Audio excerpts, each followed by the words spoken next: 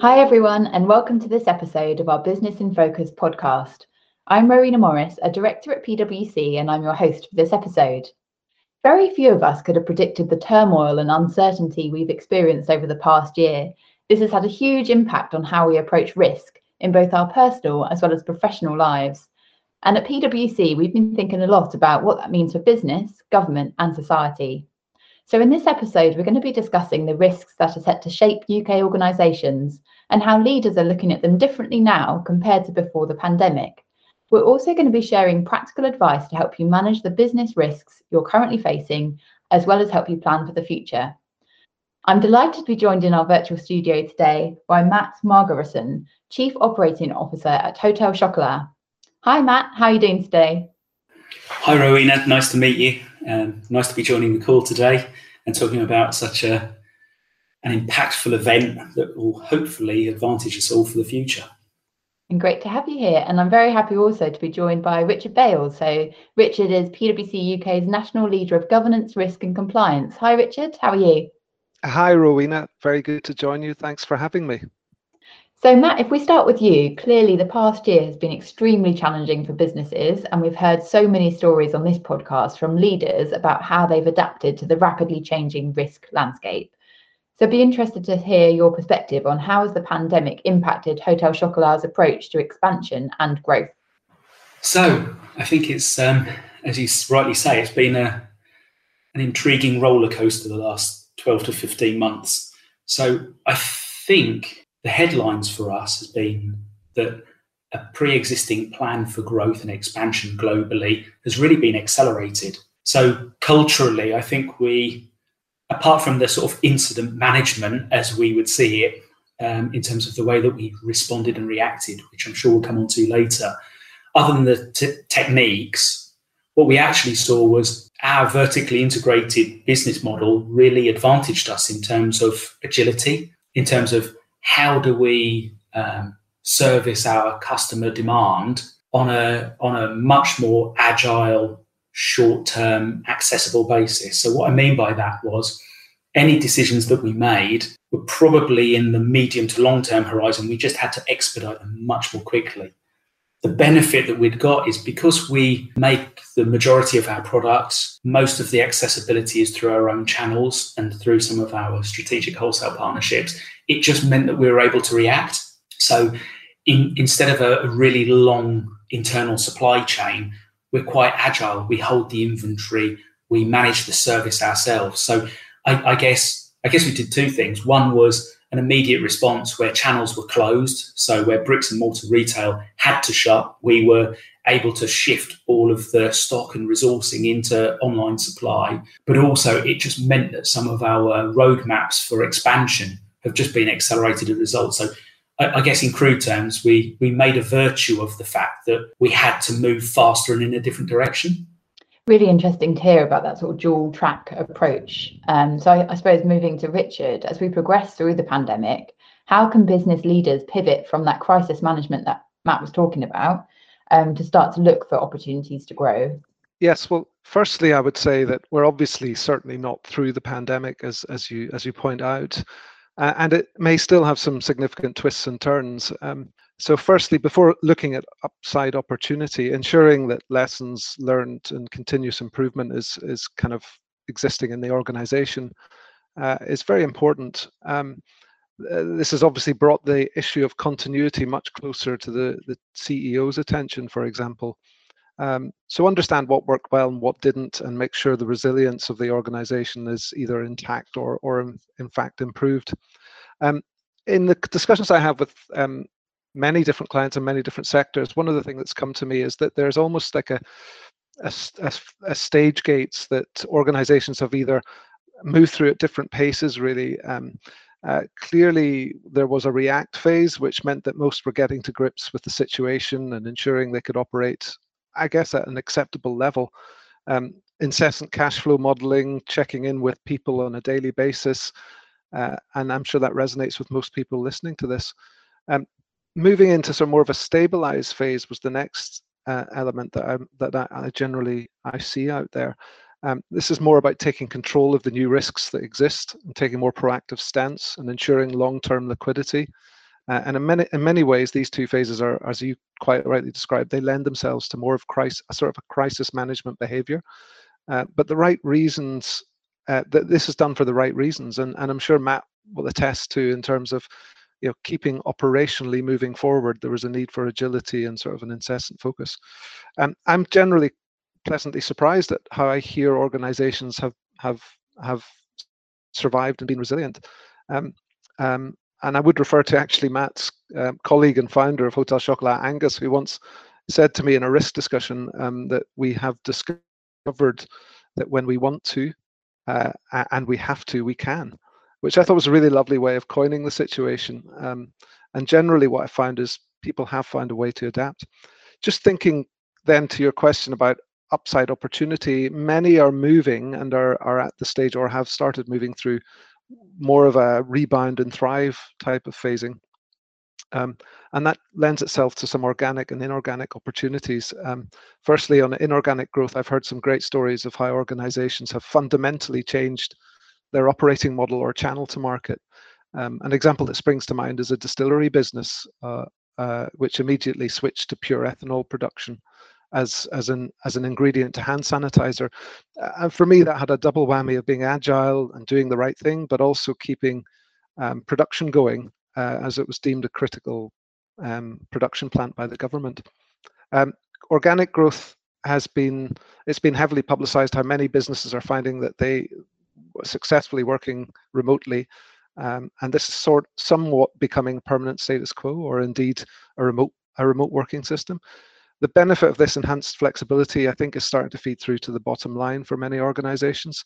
But in a way, I think it's useful to, looking at these 4 phases of react, stabilize, rebound, thrive, it's possibly useful to pause, validate where organizations are on this spectrum, and adapt a bit more specifically to it. So, for example, this might allow organizations to move into more of a growth mindset.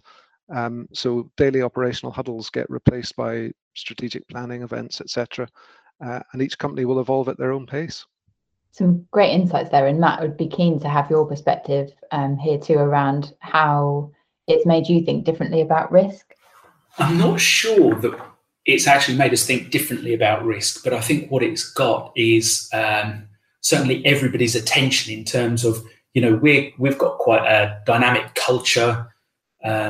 We've built our position as affordable luxury. So again, that's about how do we make that, how do we improve accessibility without becoming ubiquitous, I think is the challenge. And I think the interesting thing in terms of the way we think about risk is we've practiced an awful lot in the last 5, 6, 7 years in terms of crisis management and incident management. So just the connectivity, the behavior, the escalation. And again, it sounds really mundane, but the desktop exercises, the scenarios, and I think obviously nobody could have predicted the pandemic or the impact and ongoing impacts. As Richard rightly said, we mustn't be complacent in terms of the next phases to work through. But I do think culturally, if you can think about opportunity and agility, and also in the same context have what are the areas of protection or the risk, and whether that's an allowable or acceptable risk, I just think it's consolidated our senior management culture. So it stops this pendulum swing that you can achieve in a number of businesses, which is kind of go, and then consolidate, or slow. I think it creates a much more balanced conversation.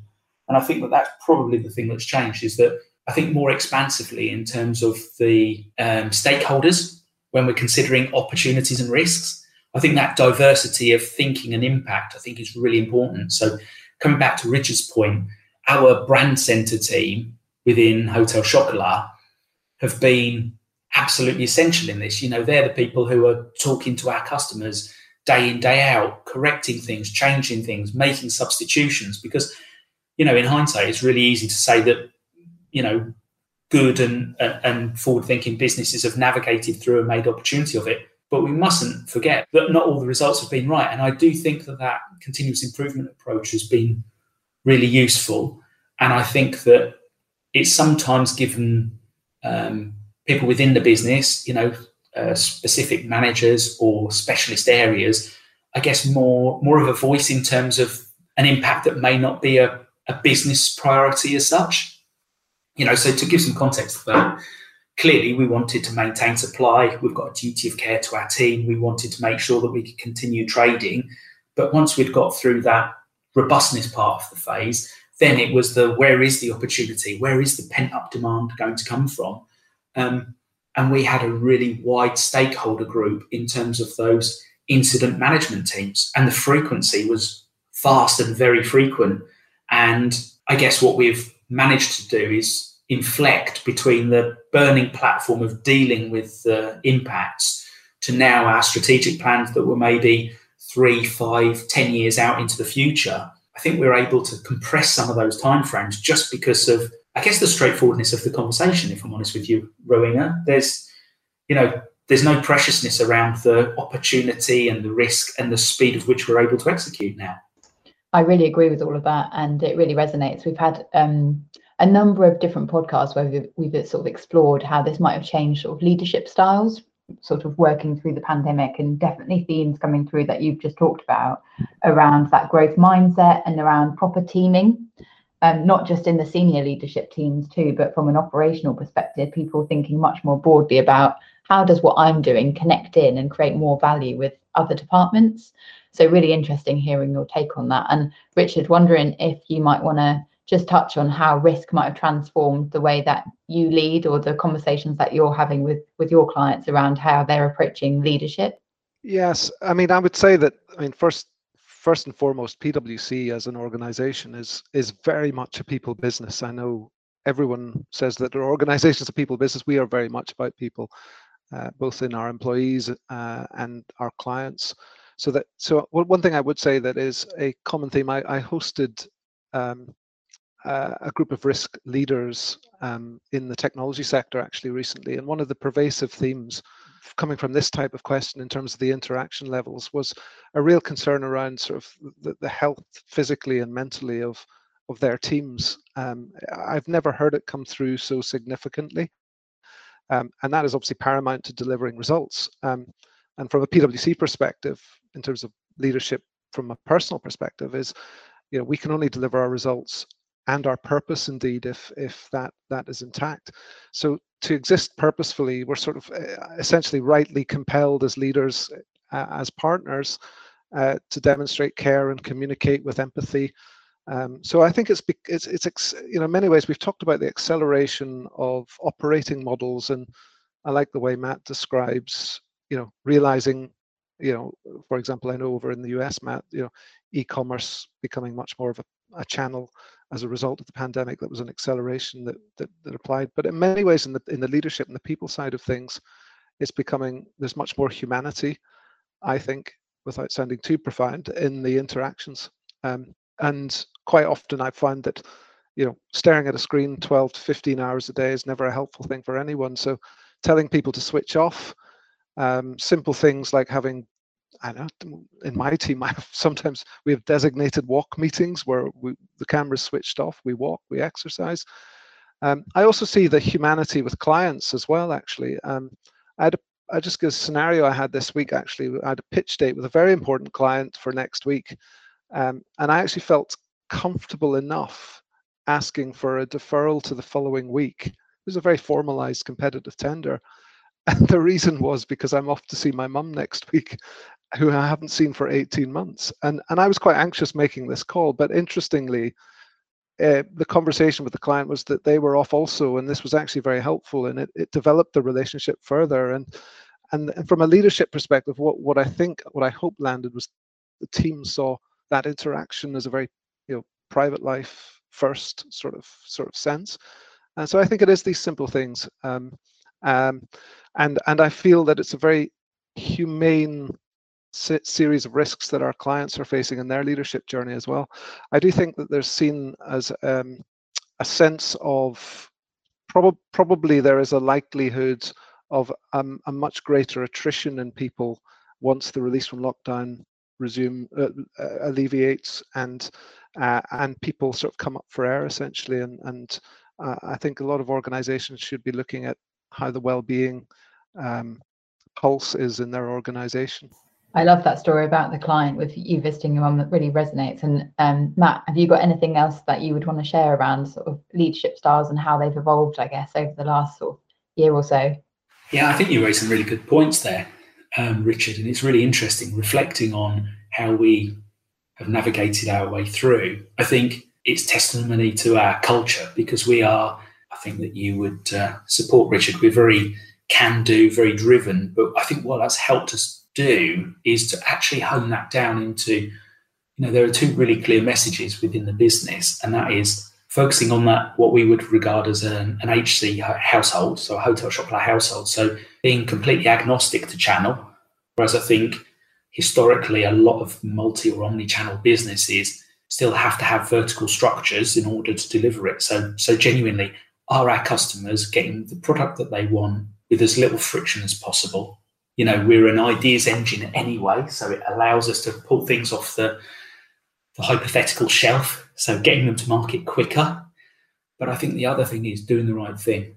And I think that we've always had a very strong culture in terms of genuine recognition, not an employer branding type of recognition, but just doing the right thing by people. So I think that equality has existed in terms of we're not hierarchical. We've had a broad range of people working on the navigation through the last 12 to 15 months.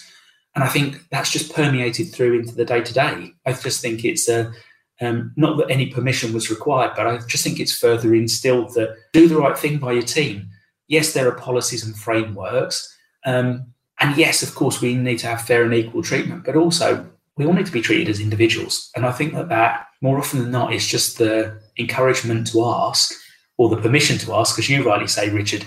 It's a pretty basic thing, but I think in the day-to-day of business, it can just get in the way. It just becomes a perception that doesn't really exist. It's I need to take some time out, I need to do something, and that's fine.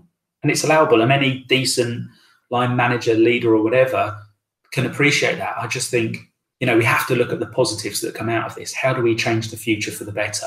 And all I can say is I think it's just distilled down our culture even further, whether that's at a senior level or through the teams. And back to your point, Rowena, it's really interesting because operationally, our team and most of the teams that I interact with are really good problem solvers, and they can see the issue as opposed to necessarily see where the opportunity is.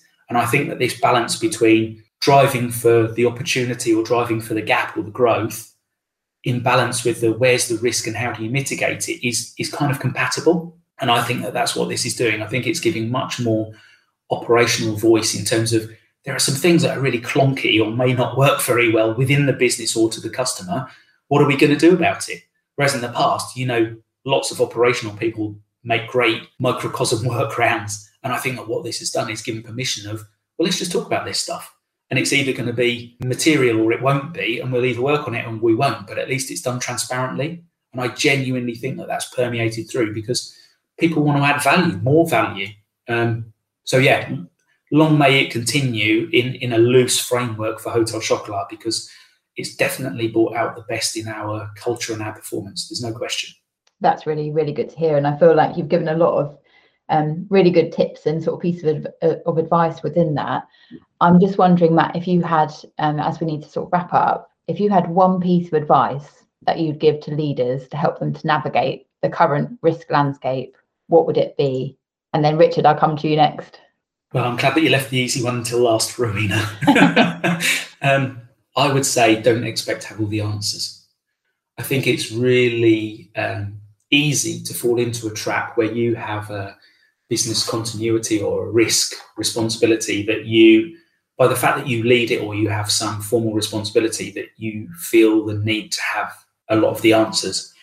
I guess my personal takeout through the impacts from the pandemic have been nothing could be further from the truth. Yes, you have to put in the drive and the framework and the engagement, but what you also need to do is actively listen. And you need to take on board this diversity of views and opinions to really distill down into an action plan. And I think the takeout is have good people around you who are transparent, don't hold back, will give you their view and their opinion in an objective way. And I just think just encouraging that. And I think it's the speed of response is not necessarily about acting quickly. I think it's thinking quickly. And I think that just means giving people time to pull their view into some kind of shape, as opposed to finger clicking because we need to make some decisions. It's more a case of actually, are they rigorous? Have we preempted the next step? Almost there's no preciousness. There's no stupid inputs. And I think that's the part that I've really taken out of the last 12 to 15 months. It's worth the airtime, make a good decision, and then execute it well. I really like that. And ultimately, that's going to bring you the competitive advantage, right? So why would you not invest that time and encourage people to feel empowered to make that, bigger difference across the organisation? I think the challenge in that is going to be when you've got a burning platform, you have no choice. How do you maintain that moving forward without burning people out? I guess is going to be the challenge. So back to Richard's point, how do you soften it, but you still take the competitive advantage from this transparency and speed of thought? So, I suppose ultimately my reflection on the conversation is around, it's how do you capture this way of working for the long term and make it sustainable? Maybe Richard, you have a top piece of advice to end the podcast on, maybe to answer that question. Yeah, Matt touches on a lot of great points there. I think there's a lot of fatigue out there. I think the endless people interactions on screen will have taken its toll. So don't forget the engagement and well-being of your people would be my recommendation. And also as a PwC is probably, I've been in a number of organizations, but PwC has in my view a very good way of painting the strategy, the vision, etc. Not every organization has enough time and focus to paint a clear vision once they have come through this, and that's what I'd encourage as well, is ultimately your people want a clear vision from you and they want to be inspired now more than ever. Really good piece of advice. Thank you very much, both. So that's it for another episode of Business in Focus. So thank you both very much for joining us. I really think fascinating conversation. And of course, thanks to everyone for listening too. So if this conversation has got you thinking about how you can rethink risk, visit our website at pwc.co.uk/rethink risk. And on there, you can find our research into public perspectives on risk, as well as a wealth of other insights and stories to inspire you. And finally, don't forget to subscribe to keep up to date with all of our future episodes. Thanks, everyone, and stay safe.